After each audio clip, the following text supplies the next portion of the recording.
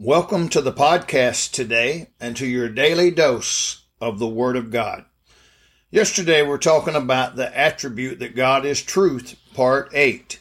Today I want to talk about God is truth, part 9. Because God's words are truth, they are absolute and authoritative. The Bible says in Matthew 7:29, talking about Jesus, "For he taught them as one having authority, and not as the scribes."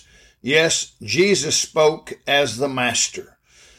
God's words are not only absolute and authoritative, they are also not amendable. So many times men speak and it has to end up being amended because of misspeaking or something else. Yet the Word of God never needs amending, correcting, or editing because it is truth.